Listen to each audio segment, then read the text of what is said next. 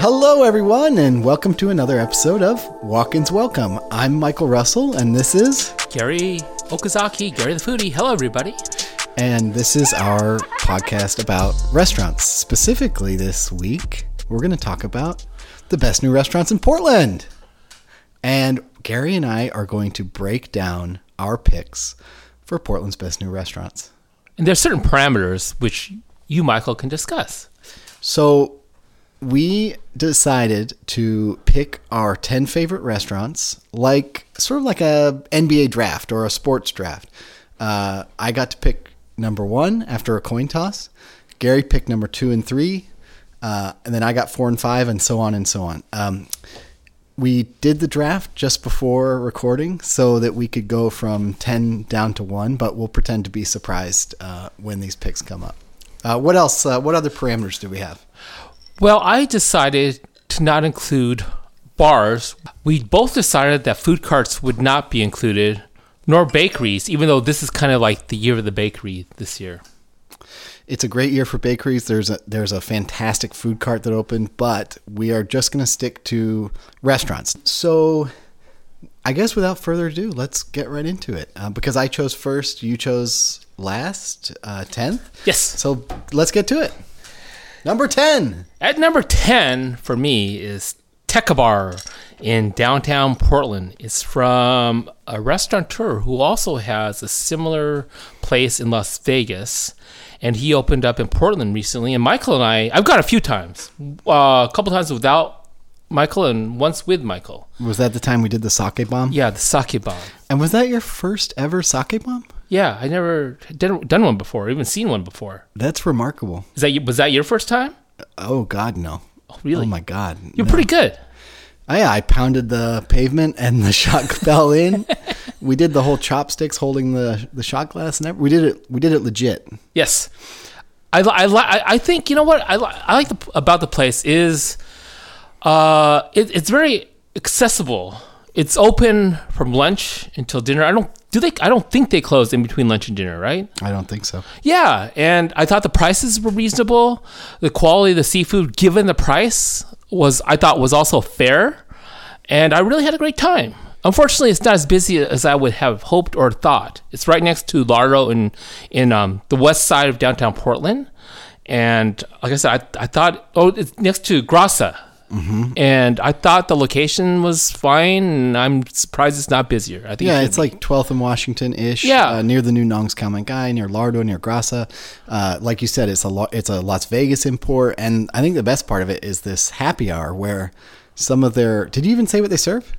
Hand rolls. Hand rolls. Yeah. Hand rolls. So what they do, these like pretty high-end hand rolls with lobster and crab and spicy tuna, and at happy hour they go down to like $5 or $6 each. It's kind of a steal. Good deal. Yeah, it's kind of a steal. Imagine if you could get a little tiny lobster roll for $5 or $6. You would be there all the time. And this is just that with rice instead of like a bun. You know? Right. Bring your own bun. Go to the Safeway, get some Hawaiian buns, pull out all the lobster, and do some sake bomb. Go there and drink a lot of sake and eat a lot of rolls. Nice place. We had a lot of fun. Yeah. And should we just jump right into my number 9 then? Yeah. Okay, so I have another pick that's kind of fun and a place that I would love to see get a little more business, which is Smoke and Fire Fish. It's a newer Hawaiian restaurant that took over the Pieology. That's a sort of a fast casual pizza chain owned by Panda Express, or Panda Express is an investor. It still feels like a Pieology when you walk in.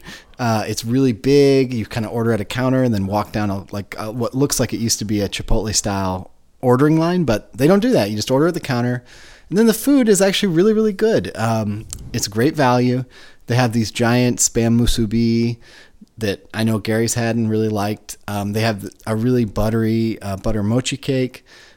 They have great, all the things you'd expect. Really good Kahlua pig, really good. They have like a Korean fried chicken wing. They do something called meat jun, which is a Korean dish that is also served in Hawaii. It's like this breaded and then egg washed and then fried beef cutlet that's really delicious.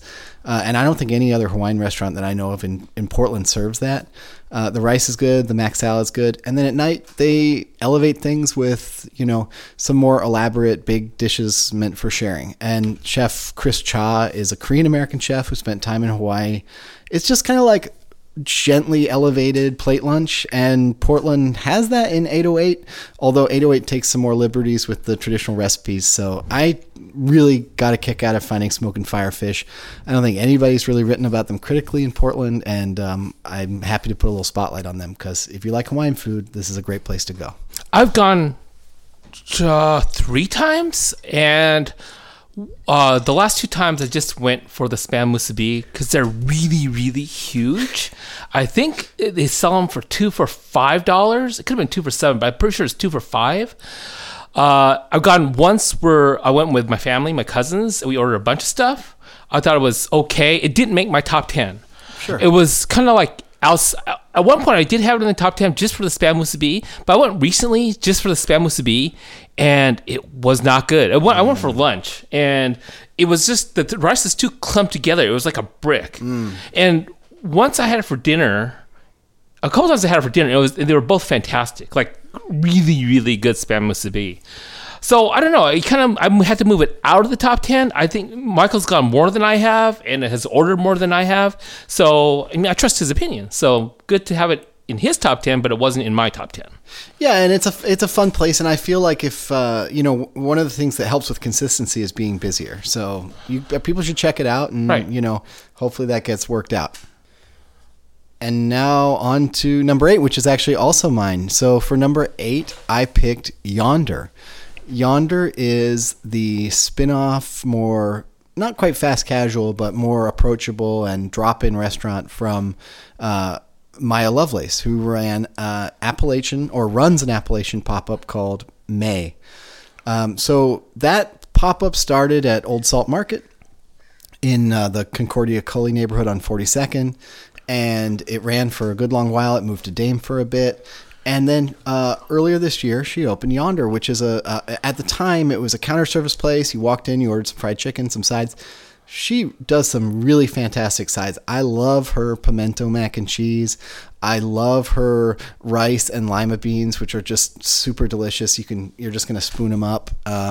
The chicken itself, I think, is excellent. I'm not sure it's like I don't know if it's the style of chicken that I love the most. We were having a text exchange about what our favorite fried chicken is. Like, I was lucky enough to go to New Orleans and go to, Willie Mae Scotch House and these kind of old school fried chicken places. That kind of like shattery, delicious fried chicken is more in my wheelhouse. Maya has this like cast iron fried chicken, which it's probably in the same genre as Country Cat. If you've ever been there in Southeast Portland, well, I guess that's closed now. It's an animal fat fried chicken, and instead of being that like shattering crust, it's more the crust kind of holds onto the bird a little bit more. But her flavors are really delicious. The chicken's really good. So even though it's not like, my actual favorite style of chicken is the Korean fried chicken I had in Seoul, but I really respect the quality and I respect how tasty it is, even if it's not like what would be my ideal fried chicken. Probably wouldn't be Yonder. And so, they've gone through some changes. They were counter service. Now they're table service. They take reservations. I just wanted them on my top 10 list because I think her food is really good, especially some of the sides. And there's also a iceberg lettuce salad with this buttermilk ramp vinaigrette that I think is, one of my favorite new salads in the city right now. Okay, great. Like, I went more early on, and I think there were some issues regarding the food, so I need to go back to try it again, because I thought the style of fried chicken had changed from the cast iron to frying it now. Yeah, it is deep fried. I should point that out. But I think that she's been able to get kind of close to what her style of fried chicken is, even though the way it's cooked has changed. I might be totally wrong about that. And you've gone much more recently than I did. Yes, I went actually last week. So. Right. So you have a better feel for it. Yeah, I've been, I think 3, maybe 4 times. If you include a takeout meal that I had, and I think that they are not on your top 10, but they are on mine. Okay. Gotcha. And to be fair, they aren't in the top 5. I think May, taken on its own, probably would be on the top 5, and definitely will be. I'll probably consider it for next year because it has reopened fairly recently. But Yonder. So what's next for you? Number 7 is The Star, which is there are a couple of styles of pizza there, more of a thin crust, which I still which I've been told is also a Chicago style thin crust pizza, even though it's San Francisco based. Very confusing, but it is San Francisco based. But they're most known for their deep dish style of pizza, Chicago style pizza. And in Portland doesn't have, no offense to the ones that are currently in existence outside of the Star, it's not the best Chicago style deep dish town. No. And the Star is, you can say that again. The Star is the best of the ones that we have here in town. And I thoroughly enjoyed it. I've had in Chicago Luminati's and Giordano's and Pizzeria Uno, the original location, which I think is on Ohio Street. Not sure if it's Ohio Street, but I think it's Ohio Street. But regardless, I mean, Pequod's is the best. If you want to go to Chicago, go to Pequod's, have the deep dish there. But I do love deep dish. I love all pizza. And I thoroughly enjoyed my meal at the Star. You were with me when I went there. I was, and I thought it was really good. And I actually am familiar with the Star and its sister restaurant, Little Star. So sort of to confuse things, the Star actually has comes out of the San Francisco area, but it itself came from another restaurant called Little Star. And Little Star is pretty widely considered to be the best deep dish pizzeria in the SF Bay Area. All of the deep dish in the Bay Area comes out of this Berkeley restaurant called Zachary's. Like, all of them have some connection. Maybe they worked there or whatever. Zachary's was a really fantastic deep dish pizzeria. Like, it could have existed in Chicago in its heyday. More recently, I went back and it's not quite as great. But Little Star carries on that tradition. The two main founders of Little Star had a sort of a peaceful separation. And I've never heard of this before in the restaurant world, but the Star spun off under one of the owners. They kept the recipes, they kept the menu virtually identical, and Little Star stayed as its own thing. So there's Little Star and the Star coexisting in the same market under different owners with very similar menus. The Star added some sandwiches and some more cocktails, and then now has a Portland location. So they've sort of differentiated themselves there. But I 100% agree. It is the best deep dish pizza in Portland now, bar none. It was a very low bar to jump over, but they did it. Do you have it in your top 10? It's not in my top 10, but I have no qualms with you putting it in. I think it's a good pick. Okay. And the next one at number 7, is that right? 6 or 7? Are we at 6 Let's see. I think that was 7 for you. I think you're on 6 now. It is Fish and Rice. Oh, yeah. You and I went there.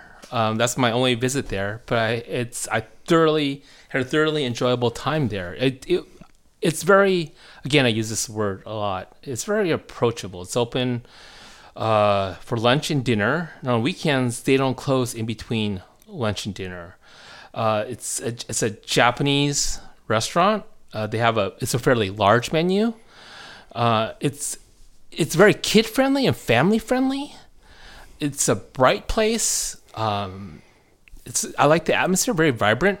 It's a thoroughly enjoyable meal there. I was surprised. I had never even really heard of it. In that a mutual friend of ours, Seiji, recommended it, so we kind of went, gave it a shot, and I think I liked it. I think you might have liked it too. Yeah, shout out to Seiji. He did tell us about it, and I thought it was really, really good. They're not in my top 10, but they would definitely be in that honorable mention category. The fish quality is pretty impressive for the price. And for Portland, they have you sometimes see Hokkaido uni on the menu, and it's not wildly expensive.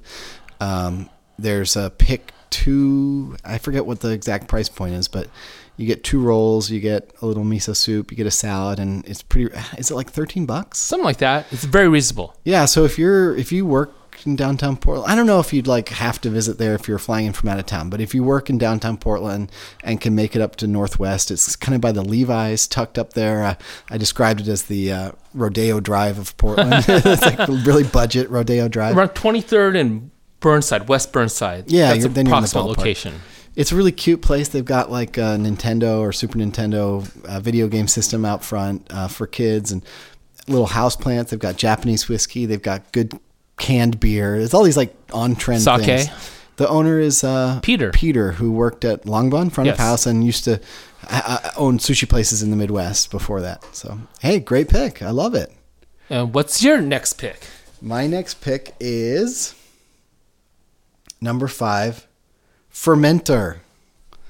Fermentor is a 4-seat vegan chef's counter run by a power lifter and leftist activist and longtime plant-based Portland chef, Aaron Adams. And it's a real kick. I think it sounds like such a hokey logline if I explain it that way, that people might think it's like a joke, but the cooking is really, really good. The meals are simple. It's unpretentious. They were $20 to start. Now it's $23. You get 3 courses. It's usually a salad with some fermented vegetables. In the early going, the main has been this incredibly good black bean tempeh, which I just like. It totally changed what I thought about tempeh. I know, right? The funny thing is, you and I don't know how many times you've gone. How many times have you gone? Twice. I went. The first time I went, I think you went the same day. That's true. I heard that. And the tempeh really blew me away. It's so good. I mean, so I actually realized that I didn't know much about tempeh before I went there because I'm Googling it. It's an Indonesian dish, which is why you see it at a lot of Indonesian restaurants. They invented tempeh. It's tofu that has been fermented, hence the name, with a spore. And it develops this like white, structure that's like created by spores. And it forms a tofu cake on its own. So it's this kind of cool process. Like a lot of things at the restaurant are about changing, through fermentation or pickling or this process. The chef, Aaron Adams, can tell you all about it. He incubates his own tempeh and it's just so delicious. Like they take it out of the incubator, they slice it, they sear it, and it tastes like meaty and nutty. And he's currently been serving it over this really nice roasted pepper and tomato puree, maybe with some corn. I don't know. Then it's just fantastic. There is a 4-seat counter, but there's also, you could sit outside or get to-go bowls from there. And they're good. They're super good. Yeah, so if you can't get seats to the 4-seat counter, you might want to try to walk in and maybe get a to-go order. Or I think there's seating outside. You just get isn't there almost like an a la carte menu too? So a little bit. I mean, he does that might grow over time, but right now it's like there's pickles on sticks, and then there's this bowl that's like greens, grains, and beans, greens, and grains. And they have house sauces, which could be like a fermented yogurt sauce or some kind of mango sauce you get to pick. The bowls are good, and I've gotten them, and I feel like if you're looking for just like a healthy meal if you have like a busy day or you're going to go work out but you don't want to eat meat, it's a really good option. But it's actually that chef's counter if you can get in, which right now there's like no problem. I walked right in. Both of the times I've gone, there's nobody there. But the first time I was there, it worked out really perfectly. Like we got there, there actually were people at the counter, and they're like 10 minutes. We wait outside, we go eat. Another 2 people joined us, and about 10 minutes before we were done, another group of 4 comes in and says, "Can we sit?" And they're like, "It'll be about 10 minutes." It was just like moving along perfectly because the meals are only 30 to 40 minutes long. Right. So it's not like you're sitting there all day, which is great. The tempeh is really great. The desserts are usually some kind of ripe fruit. I really can't say enough. Like I think maybe it might be one of the best new vegan restaurants in America. Let's just say it. I think it's one of the best new vegan restaurants in America. What is it competing against? Yeah, that's another issue. But I loved it too because I have it at number 5 on my list, my overall list too. Okay, great. Now I get to go in a completely different direction. Number 4, Bullard. This is a restaurant that's been long awaited from a chef named Doug Adams, who was a finalist on Top Chef Season 12. And his sort of vision for Bullard was to take his life experiences, which run from growing up in East Texas to moving to Montana to then, getting into cooking, ending up in Portland where he worked for Vitaly Paley and was at a restaurant called Imperial downtown when he did really well on Top Chef. and you see you kind of want to roll your eyes at that, like, oh, it's my life story or something. It's like, well, do I really care about someone's life story? But I think Doug's a really good cook. And in practice, what that means is he's taking Whataburger style burgers, like with mustard on them. He's taking Texas barbecue. He's taking all the like Tex-Mex, and he's taking them from, the street stall, from the juke joint, and he's bringing them into a really nice looking downtown hotel restaurant with great cocktails, margaritas in pitchers, and great beer that's made by Doug's wife, Whitney Burnside from 10 Barrel Brewing Portland, who's a great brewer. So it's just got a lot going for it. I think it's a fun thing that he's done to take these Texas things that feel a little bit like comfort food and then elevating them until they fit into a downtown hotel setting. I've been multiple times, and I really enjoy what my favorite parts of Bullard are the lunches and the brunches. I found those to be the most consistent. The lunch you can get like one protein and two sides or something like that. I think it's 1 and 2 or 1 and 3 or something like that. And I've had rainbow trout there with a couple of sides, and it's been fantastic. And the prices are relatively reasonable, and the quantity is also significant for the price. And for brunches, there's a hash brown dish that I always order. That's been great. They have like different style pickle juices, 3 different style pickle juices. And once I went there and had a dirty martini with each one. So I had 3 martinis. I was pretty sloshed after about an hour and a half. This is at lunch? Brunch. Weekend brunch. So yeah, if you want to do that, just go have some dirty martinis with those different flavored pickle juices. And I've had some inconsistent meals there for dinners. So it's still number 3 on my list. Mm-hmm. So I actually had it ranked higher than you. Maybe that's true. Well, this was my first pick since number 1. So. Oh, that's true. Okay. I think Doug Adams is maybe like sort of overrated and underrated at the same time. Like I think he has super fans. Like I know a few who think he can do no wrong. They watched him on Top Chef. They fell in love with him. They're a little bit starstruck by his celebrity. He gets to go on Good Morning America and make hot dogs and that kind of thing. And then I think maybe there's some people who feel like his food is so simple that maybe it doesn't deserve the acclaim that it's gotten. And I've heard that too. So I think there's these both sides. But I think it was his time at a restaurant on Southeast Division Street that's now gone called the Woodsman Tavern, which had been totally... it was an afterthought. They fell out of my restaurant guide. They fell out of everybody's restaurant guide, and the food was like, it was like totally the whim of the owner. You might find some like, fried shrimp with like, I don't know, like done buffalo style, like, and it was just like not even that good. It was like, what is this weird bad bar food? Like Doug took that over. He kept the spirit, the sort of Southern Nashville spirit of the place.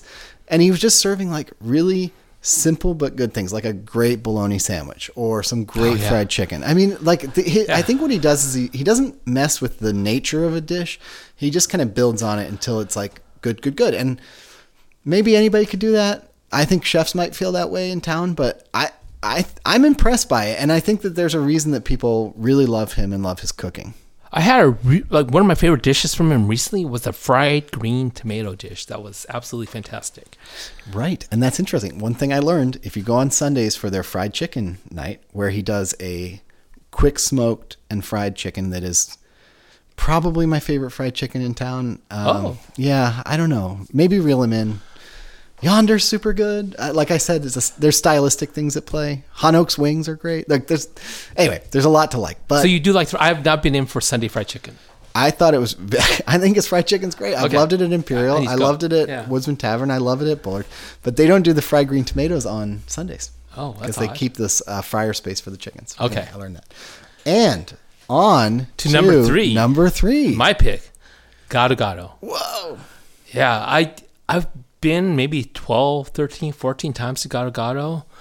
It's my favorite brunch in Portland right now. on their brunch you can get both spicier things and really sweet things. Like there's a pan and waffle dish with like cereal on top of it. It's really sweet. There's this Chinese sausage dish. I think it's Chinese sausage. It's called bakwa. It's like $5. I get one order there. Then I get one order to go, which I take home and eat later that night with Japanese rice that I make at home. So that's kind of like my dinner time meal. Bringing out Gado Gado leftovers. I also have a lot of leftovers when I go to Gado Gado for brunch because I tend to overorder. So I bring my little boxes and I take them home with me, and I have that for usually dinner too. So, and the prices are very reasonable. I love the brunches. Dinners have gotten so much better. I love. Well, you know what? There's one thing I don't love that I've actually talked about it with you. Thomas changes his menu a lot. One thing that I think he needs to get rid of, that he'll maybe never get rid of, is, do you know what I'm going to say, Michael? Yes, I do. Yeah, the chendol. Oh, God, that's still on the menu. Oh, I thought you were going to say the dumplings. I actually like the dumplings now. They've gotten a lot better. They've gotten so much better. Dumplings are so much better. The chendol needs to go. But Gado right, Gado... So it's this Indonesian, and also, it's got variations throughout Southeast Asia dessert. It's an iced dessert with like pandan little drops of, or I don't want to say gummies, but that might give you the sense of what they are. Yeah. And their version just is not good, and it's never been good. It maybe got a little better last time, but it has like zero flavor. They got to take it off the menu. And other desserts there have been really bad too. I mean, we had this ice cream cookie sandwich where the cookies were so hard that I tried to cut into it and the ice cream went shooting across the table like a hockey puck. I know we're being critical of Gado Gado. Gado Gado is number 2 on my list, by the way. And I know we're picking on Gado Gado. I mean, I do love the place. I think they've gotten better and better, especially for dinner. And I'm hopeful, and I believe it will continue to get better and better. I don't know if it's kind of a double-edged sword, given that he changes the menu so frequently. I think he's changing it. Maybe I'm wrong. Maybe it just seems like he's changing it less.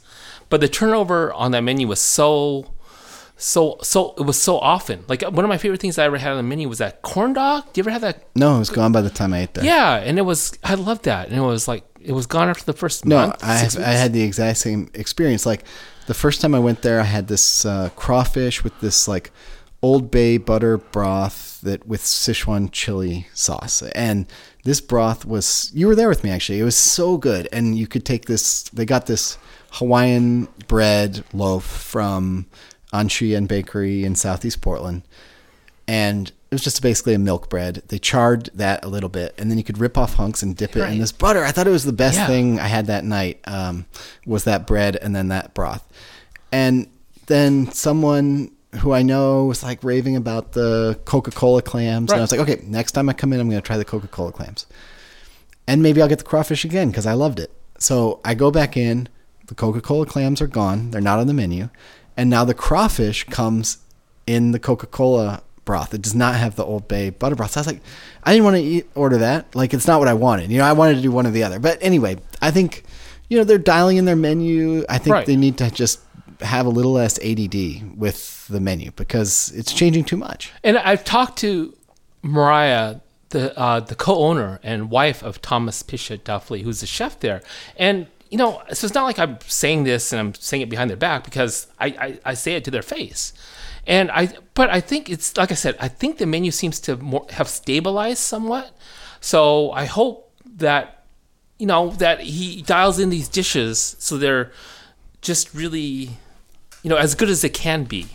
And then I think the menu will really have tightened up then at that point. But I love the place. Like I said, it's second on my list. So Gado Gado for me is right around 5 or 6 on my list this year. And I'll be honest, I have not been to the brunch. I tend to do a big brunch guide every year, so I wait until before then to go to all the brunches. And then I'm sick of going to brunch. But I did go to a brunch pop-up that they did. I think we went together actually at Gilder. It's a great coffee shop in Northeast Portland. I love the kaya toast. I actually really love that brunch. That's what made me the most excited that they might open a restaurant. And I was really pumped about this place before they opened. I wrote a whole big piece about their noodle pop-up that they were doing. And, I think one of my favorite parts of Gato Gato so far is just that they opened in Hollywood. Right. And Hollywood is this old-fashioned neighborhood in Portland that used to be home to this giant burger restaurant called Ya's Top Notch. And it's expanded across two big city blocks. There's a McDonald's and some apartments there. And it was, there's a great old movie theater there that's like a 100-year-old movie theater that's still probably the best movie theater in Portland. Hollywood they theater. Show, they're the ones that get the Quentin Tarantino Right. movie in 70 millimeter, and Tarantino himself shows up to air it. Like, they're the ones who, it's just like they have the best popcorn in Portland. They have the best movies in Portland. It's like, I love the Hollywood theater, and I used to be a member, but I let that lapse. But there's never been a great place to eat there. Right. Like Gary and I both, like, if on, just for fun, we both go to this, like, separately go to this sushi go round called Sushi Chio. Sushi Chio. I mean, it's not a great restaurant by any stretch of the imagination, but like that's the cheap place to go get sushi in that neighborhood. I was just there. There's like a Thai/Japanese like fusion restaurant that's no good. There's a couple. There used to be two breweries. Now there's just one. Neither one has great food. Laurelwood probably is the better food. There is a favorite of yours in that neighborhood. Yes, Chin's Kitchen. That's absolutely true. Chin's Kitchen is a great northeastern Chinese restaurant that is often on my restaurant guide. I love their regional northeastern Chinese dishes. But it's not a hip place, and Gato Gato is a very hip place. I think that they took over an old Vietnamese pho place, and it's a lot of fun. It's going to be the place that I go before movies at the Hollywood for as long as they're open. And I would have had it at number 4, except for the brunches. The brunches moved it up from 4 to 2. Nice. Wow. Huge. And I've had some inconsistent meals at some of the other restaurants recently. So 4 to your 2. Not to your, because it's 3 on our list. It's from my list from 4 to 2. Yeah. Okay, let's jump to your number 2. We've talked about that one for a long time. Number 2 is actually my number 1 on my overall list, and that's Bear Lou. Vince Wynn's tasting menu only restaurant. I've gone twice, once with Michael recently, a few days ago, and I went about a month after it opened. My favorite dishes that I've had this year are at Bear Lou. There was a couple of dishes I really loved. It was zucchini with pickled bone marrow with lavender threads on Charred top. You and I have lavender had threads. Yeah. a couple of times. There was a dessert with tomato tea, almond dumplings, and pickled cherries, if I remember correctly. I love that. There's a bay shrimp dish, savory dish, that came with the broth came in a test tube. Vince likes test tubes. So You'll get 2 if you go visit. right. So my favorite dishes have come out of Bear Lou. My favorite Portland dishes have come out of Bear Lou this year. The first meal I went to had some major faux pas, a couple of them, but that they were corrected on the recent meal that, at least I think they were corrected when the recent meal that I had with Michael. There's one dish I really thought was pretty hideous, and I told Vince that this dish is hideous, and it was a lemon balm and agastache sorbet. Is that right? Yes. Oh God, I couldn't eat that thing. I think I ate almost all of it. I ate half of it. Okay, I like that dish, but You yeah, liked it tasted like I know you it said tasted you like liked Lysol. It tasted like floor How cleaning could you like product. that dish? If you said it tasted like Lysol, you like tasting. You go like spraying Lysol in your mouth. No, Okay then. but I mean, it's Lysol is it's they have to get that flavor from somewhere. Just because I have that association doesn't mean it's necessarily bad. Well, I know I'm. It wasn't the best dish of the night, and I had a pine nut sorbet the time before that was better, no question. And there was a crushed homemade tofu strawberry and coriander seed dessert dish that was actually not a dessert that I had in the first meal. That was another one of my favorite dishes in Portland that I've had this year. Again, the reason I have Bear Lou number 1 is because of the highs there are ridiculously high, especially for Portland. Okay, I love Bear Lou. I have them at number 2 on my list, so we're not exactly like way off base on this one. They are some of the things I love about it. I love the same dishes you do. That weird little bay shrimp dish with the fig leaf oil, and it came with leeks one time, and then it came with these beautiful artichoke petals the next time, and the silly little test tube filled with like a seafood broth. Like, there's some stuff about that restaurant that's like silly and ridiculous and like easy to make fun of if you wanted to, but his presentations are so beautiful, and the sort of mission of the restaurant really appeals to me, which is that he almost exclusively uses like not just regular everyday ingredients, but by and large ingredients you might even have in your pantry as like a basic home cook. Like the main course is chicken. The one of the top dishes is built around zucchini. Yes, there's bone marrow in it, but you know that's about as wild as it gets. And you've probably had bone marrow at a brew pub these days. Like that's not that exotic of an ingredient these days. You know, bay shrimp. Like when that's the best bay shrimp dish I've ever had in my life. What were you gonna say, Gary? I normally don't like Oregon albacore tuna, but the albacore tuna dish we had on Saturday night, I especially loved. Oh, it's just like a tataki. Yeah. With yeah. Does it have grapes with it? I think so. Yeah, grapes. Yeah. Grapes and tuna. That was the title. Grapes and tuna. Grapes and tuna. Yeah. Simple, but my God, I really like that dish. Yeah, the experience itself is memorable. It's this like intensely white restaurant. And it's you walk up to it, it's pretty close in Portland, but there's a pretty boring looking apartment around it. You walk in off this courtyard and you're just like, you're out in this kind of nameless section of Portland. You open the door and it's just like blindingly white walls, white tiles. Vince and his sous chef are both wearing white shirts and white aprons, I think. Everyone's wearing white. All the staff is wearing white.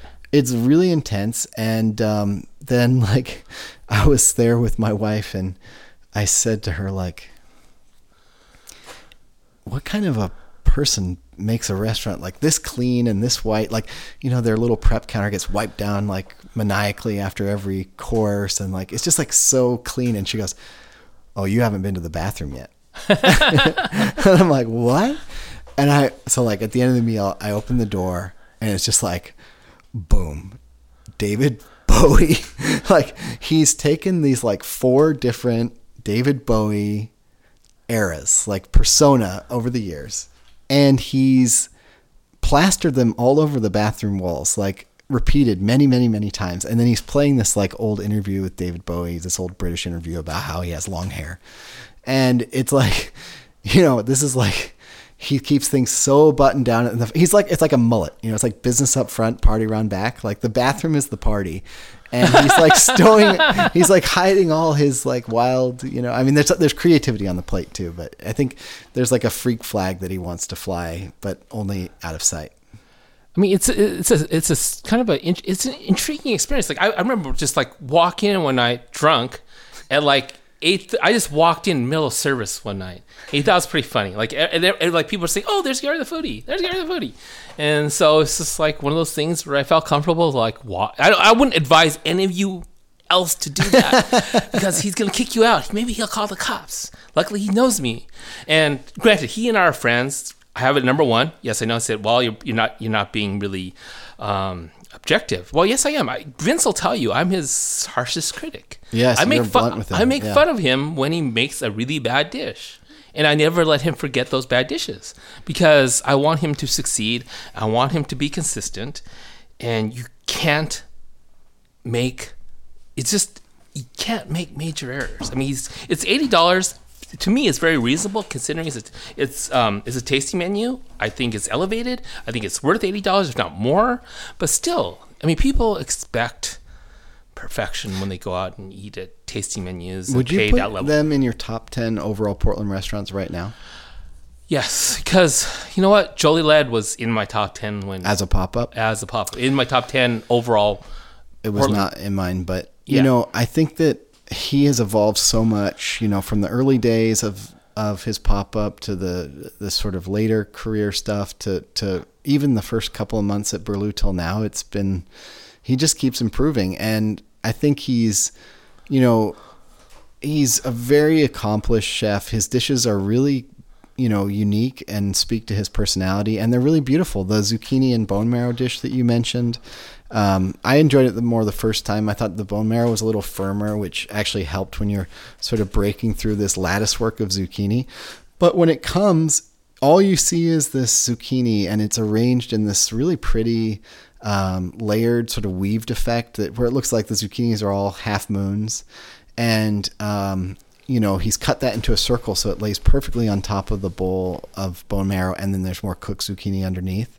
It's not technically pickled bone marrow if we wanted to get nerdy about it, because he's just boiling it in rice wine vinegar, but it's it has a pickle-ish flavor because of that vinegar. But it looks like an Art Deco piece. There's something about that pattern of half moons, like repeated, that looks like Art Deco. So it's like his dishes are visually really surprising and stunning. And then this is a town where, one of the restaurants that is not on either of our lists that might surprise people, I might be giving this away that it's not my number one, but is Arizo, which is one of the most recognized restaurants of the past year in Portland. And with good reason, because their mission statement is to,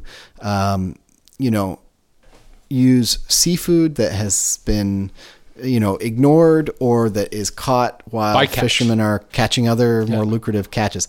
It's such a cool idea. It's a $125 tasting menu, so significantly more expensive than Berlou.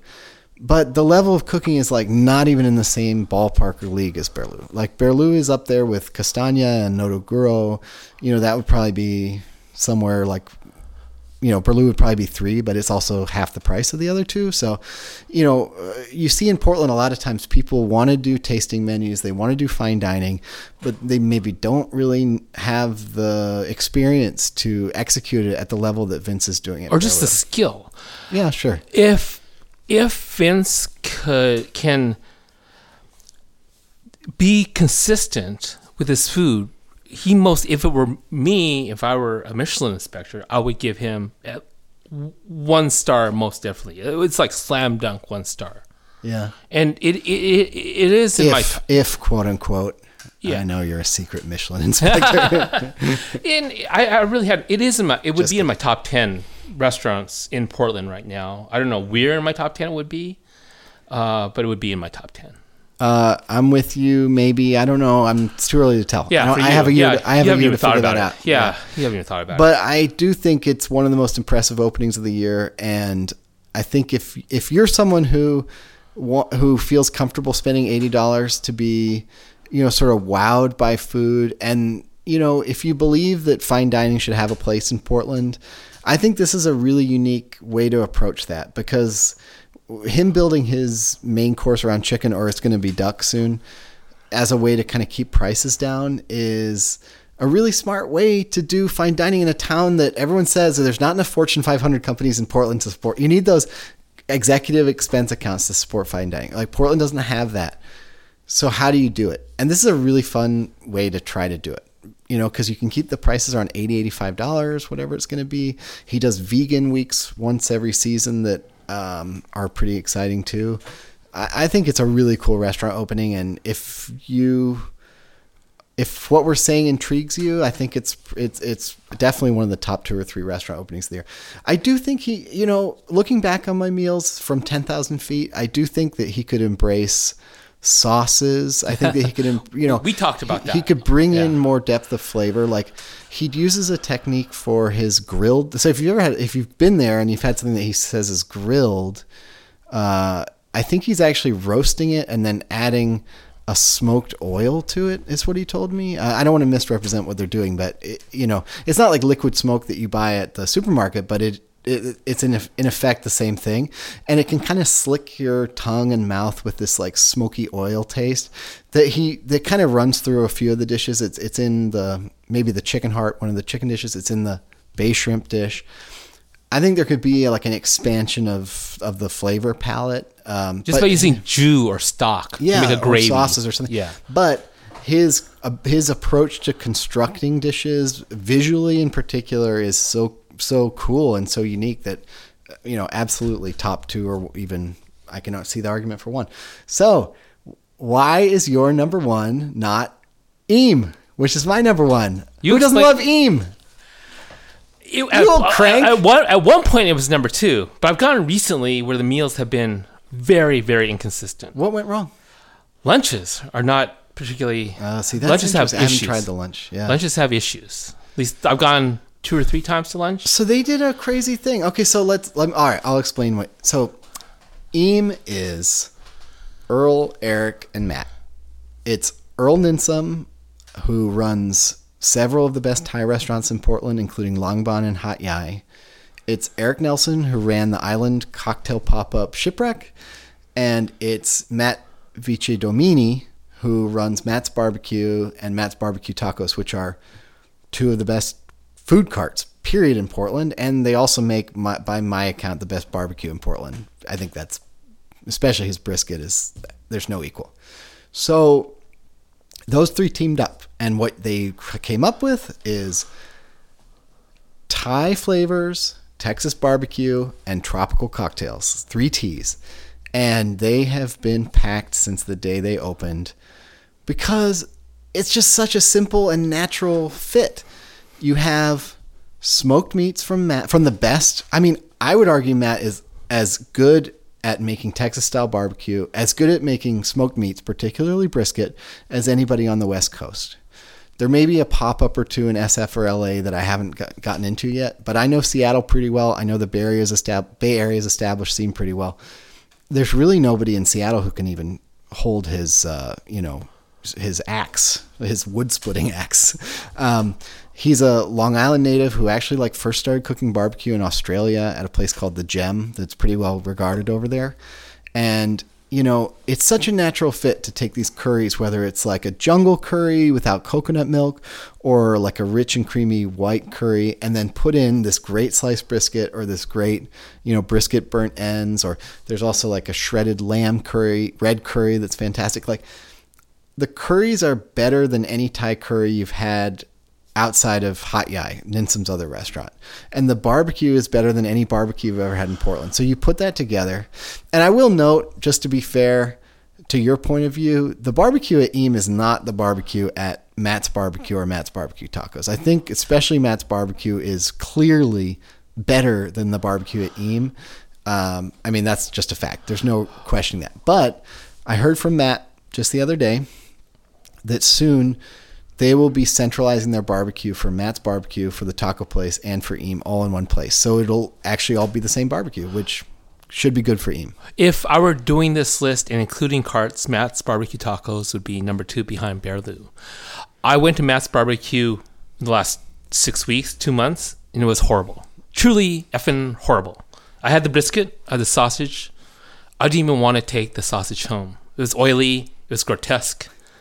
It was inedible.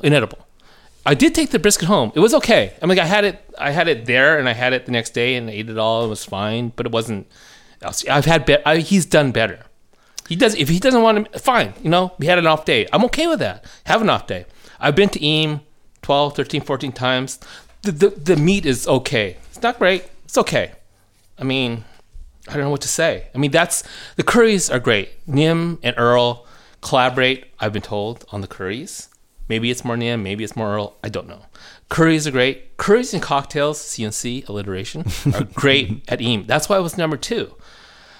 The meals I've had recently, like I said, have been very inconsistent. So why do you think that I think it would be a slam dunk for them just open lunch with a simple streamlined menu of their dinner menu that's so popular, but they went out and they did kind of like a whole other menu. What do you think? Why do you think there is some overlap? There's a lot of overlap. I mean, there's only like 4 or 5 dishes that don't overlap. But the lunch menu is pretty slim, right? I'm actually going tomorrow, so I don't know. Okay, hopefully. I mean, I bet I'll like it more than you. I bet you will too. I think it probably will get better. Hat Yai got better. I didn't like Hat Yai when it first opened, and it got better and better. Yeah, the roti was stiff. The chicken was just okay. Yeah, now the chicken's great. The roti's great, and the curries are better than anybody. Well, chicken's okay. Still a bit dry. And like I said, it was number 2 on this list because I didn't include Matt's Barbecue Tacos. Love the Matt's Barbecue Tacos. Outstanding. Hope it is in Bon Appetit's top 10 because it probably deserves to be there. May deserve to be there. I'll predict here. I think it will be. Okay. But Porridge and Puffs is better. in Los Angeles. Go Min fan. Love you. I was just there. And I mean, I really like Eam. Don't get me wrong. I'll go there and eat cocktails and the curries. The sweet and sour fried chicken that I had a couple of weeks ago was really good. And the hot cauliflower. That's fantastic. Well, one time I had it when it was mush, but that they explained that away. So I've had it like 6 or 7 times. I do like that fried cauliflower. But they're doing something like they're using that same setup for chicken at lunch. Like I make it a hot chicken, using the same fried cauliflower thing, and it wasn't very good. But I love that sweet and sour fried chicken. Had it like 8, 9, 10 days ago. There's also a great crudo. I mean, the exec chef there is Colin Yoshimoto, who ran Pokemon, which was probably the best poke place in town. Most definitely. He has this beautiful albacore tuna crudo that has it's good corn. Yeah. It has a tomato nom prick that Rasami gave the thumbs up to. Yeah. It's really beautiful. The fish quality is really nice. I like that. There's a beet salad that I think looks like something I saw Earl once make. I think that's his. I like that a lot. And then you get to this combination. I mean, here's the thing. Hat Yai probably is actually like an underrated restaurant in Portland in many respects, because I think that even though they're counter service and fast casual and pretty inexpensive, like they changed what I considered to be like the baseline for curries. Like it's really hard for me to go to just your average neighborhood Thai restaurant now, like the kind of Thai restaurant that even a really good one, like the kind that might get celebrated in New York City, the curries at a place like that just seem so watered down compared to Hat Yai, because they bring out so much flavor. So the coconut milk curries are so rich and so beautiful. So I think Eam is at its best when it's the simplest, when it's like, let's take these curries, which are, pretty world class. I mean, a lot of them are, frankly, the kind of thing maybe Rasami was cooking at Nam in Bangkok. So we're like, potentially we're really talking world class. And instead of putting in this grilled beef, which may be dry or it may be juicy, let's take the best barbecue in Portland and put it in there. And that is just like such a home run move. If they can get the meat to where it was when I've been to Matt's barbecue, where the brisket's been fantastic. I had it today and it was absolutely national, Austin level. Well, good. When I went, it just wasn't good. Maybe it was not, like I said, maybe it was an off day. Hopefully it was. And then, okay, you got it. Because the curries, like the Longbon curries that Nim was doing when she was at Longbon, they were fantastic. I've been to Nam. I've been to Bangkok. I've been to Bolon. I've been to Paste. I've been to the places that are considered even the longest running Michelin star Thai restaurant in the world is not in Bangkok. It's actually in Copenhagen. And I've been there. So, and Nim's curries at Longbon are fantastic. Nim's curries, or Nim's and Earl's curries at Eam, are fantastic. Although I did have kind of a rough curry like 8 days ago for the first time ever at Eam. So I was like, my dining partner and I were looking at each other and saying, huh? And so I don't know what to tell you. I mean, it was number 2 for the very longest time behind Bear Lou, but it only fell to number 4. Well, let's talk big picture, because I think that one of the interesting things is that comes out of this is that I could fight for Eam and tell you you're an idiot and, don't trust your palate, which I actually do. So I'm not going to say that, but I think Eam is so busy and so packed and so, there's just, they've been hit so hard by their, not even media or critical attention, but like success. Like people just show up. There's right. People are coming off the planes and going there. The neighborhood is packing it, and nothing's over $15 to $17. Like it's easy. Families, I see families there every time I'm there. The cocktails are great. It's a great cocktail bar in its own right. But I can recognize that, in a restaurant that busy, there can be major consistency issues. I haven't been to lunch, and I have heard bad things, not just from you, but from others. So maybe they need to just rethink that. I don't know yet. But I think Bear Lou is not a perfect restaurant yet either. You're right. Even as much as I respect it, I think, Bullard is pretty consistent, but it's hard to get extremely excited about a hotel restaurant, even one as good as that. Fermenter in some ways is like a wild card pick, because it's like it's just such a fun and weird concept, and it's so well executed for what it is. And it was my number 5 too. So I think, and we didn't talk about this. Top 5. And we didn't talk about this. So we do agree about Fermenter. And I really like Farm Spirit. Scott Wingard, new chef, came from Plant Wine. And I was working for Matthew Kinney in Venice. Love what's going on in Farm Spirit, going again in a few weeks. True. They are really pushing the vegan, Right. I want to say agenda. It's not like they're... Yeah, I mean, like at some point before the year's out, I would like to do a best new restaurant list, period, for me at least. For 2019? Yeah, for 2019. And right now I have what I think is a good top 10 list, which stretches from London to New York to LA to San Francisco. Portland doesn't have, I don't have them in the top 12, 13, 14, 15. This, if I were equating this year's best new restaurants in Portland, it'd be like the 2000 NBA draft. One of the worst drafts of all time. Yeah, I mean, I don't want to. I mean, that's pretty harsh. I mean, I don't, but it kind of does equate. I mean, hey, Michael Redd was there. Michael Redd was in that draft, second round, potential Hall of Famer, had a catastrophic injury. I mean, you had Jamal Crawford in that. I mean, it was not the best draft in the world. That's kind of why I quit. I mean, this isn't, in my opinion, this isn't the strongest year for Portland new restaurants. Maybe you disagree. I don't know. Sometimes you need a couple of 3 years to like sort of figure out where you're at. Any draft. I will say that I think that I like to project Berlou a few years from now. They're still $85 to $90, and he's expanded his flavor profile a little bit. He's still making beautiful dishes. Like I could see that being. Shoot, I mean, like being in the kind of restaurants that people who seek out Michelin restaurants will come to Portland to try, and being packed and really cool. I think it's a really cool experience. But I also, and Fermenter, I think is sort of potentially could be driving the vegan conversation in Portland.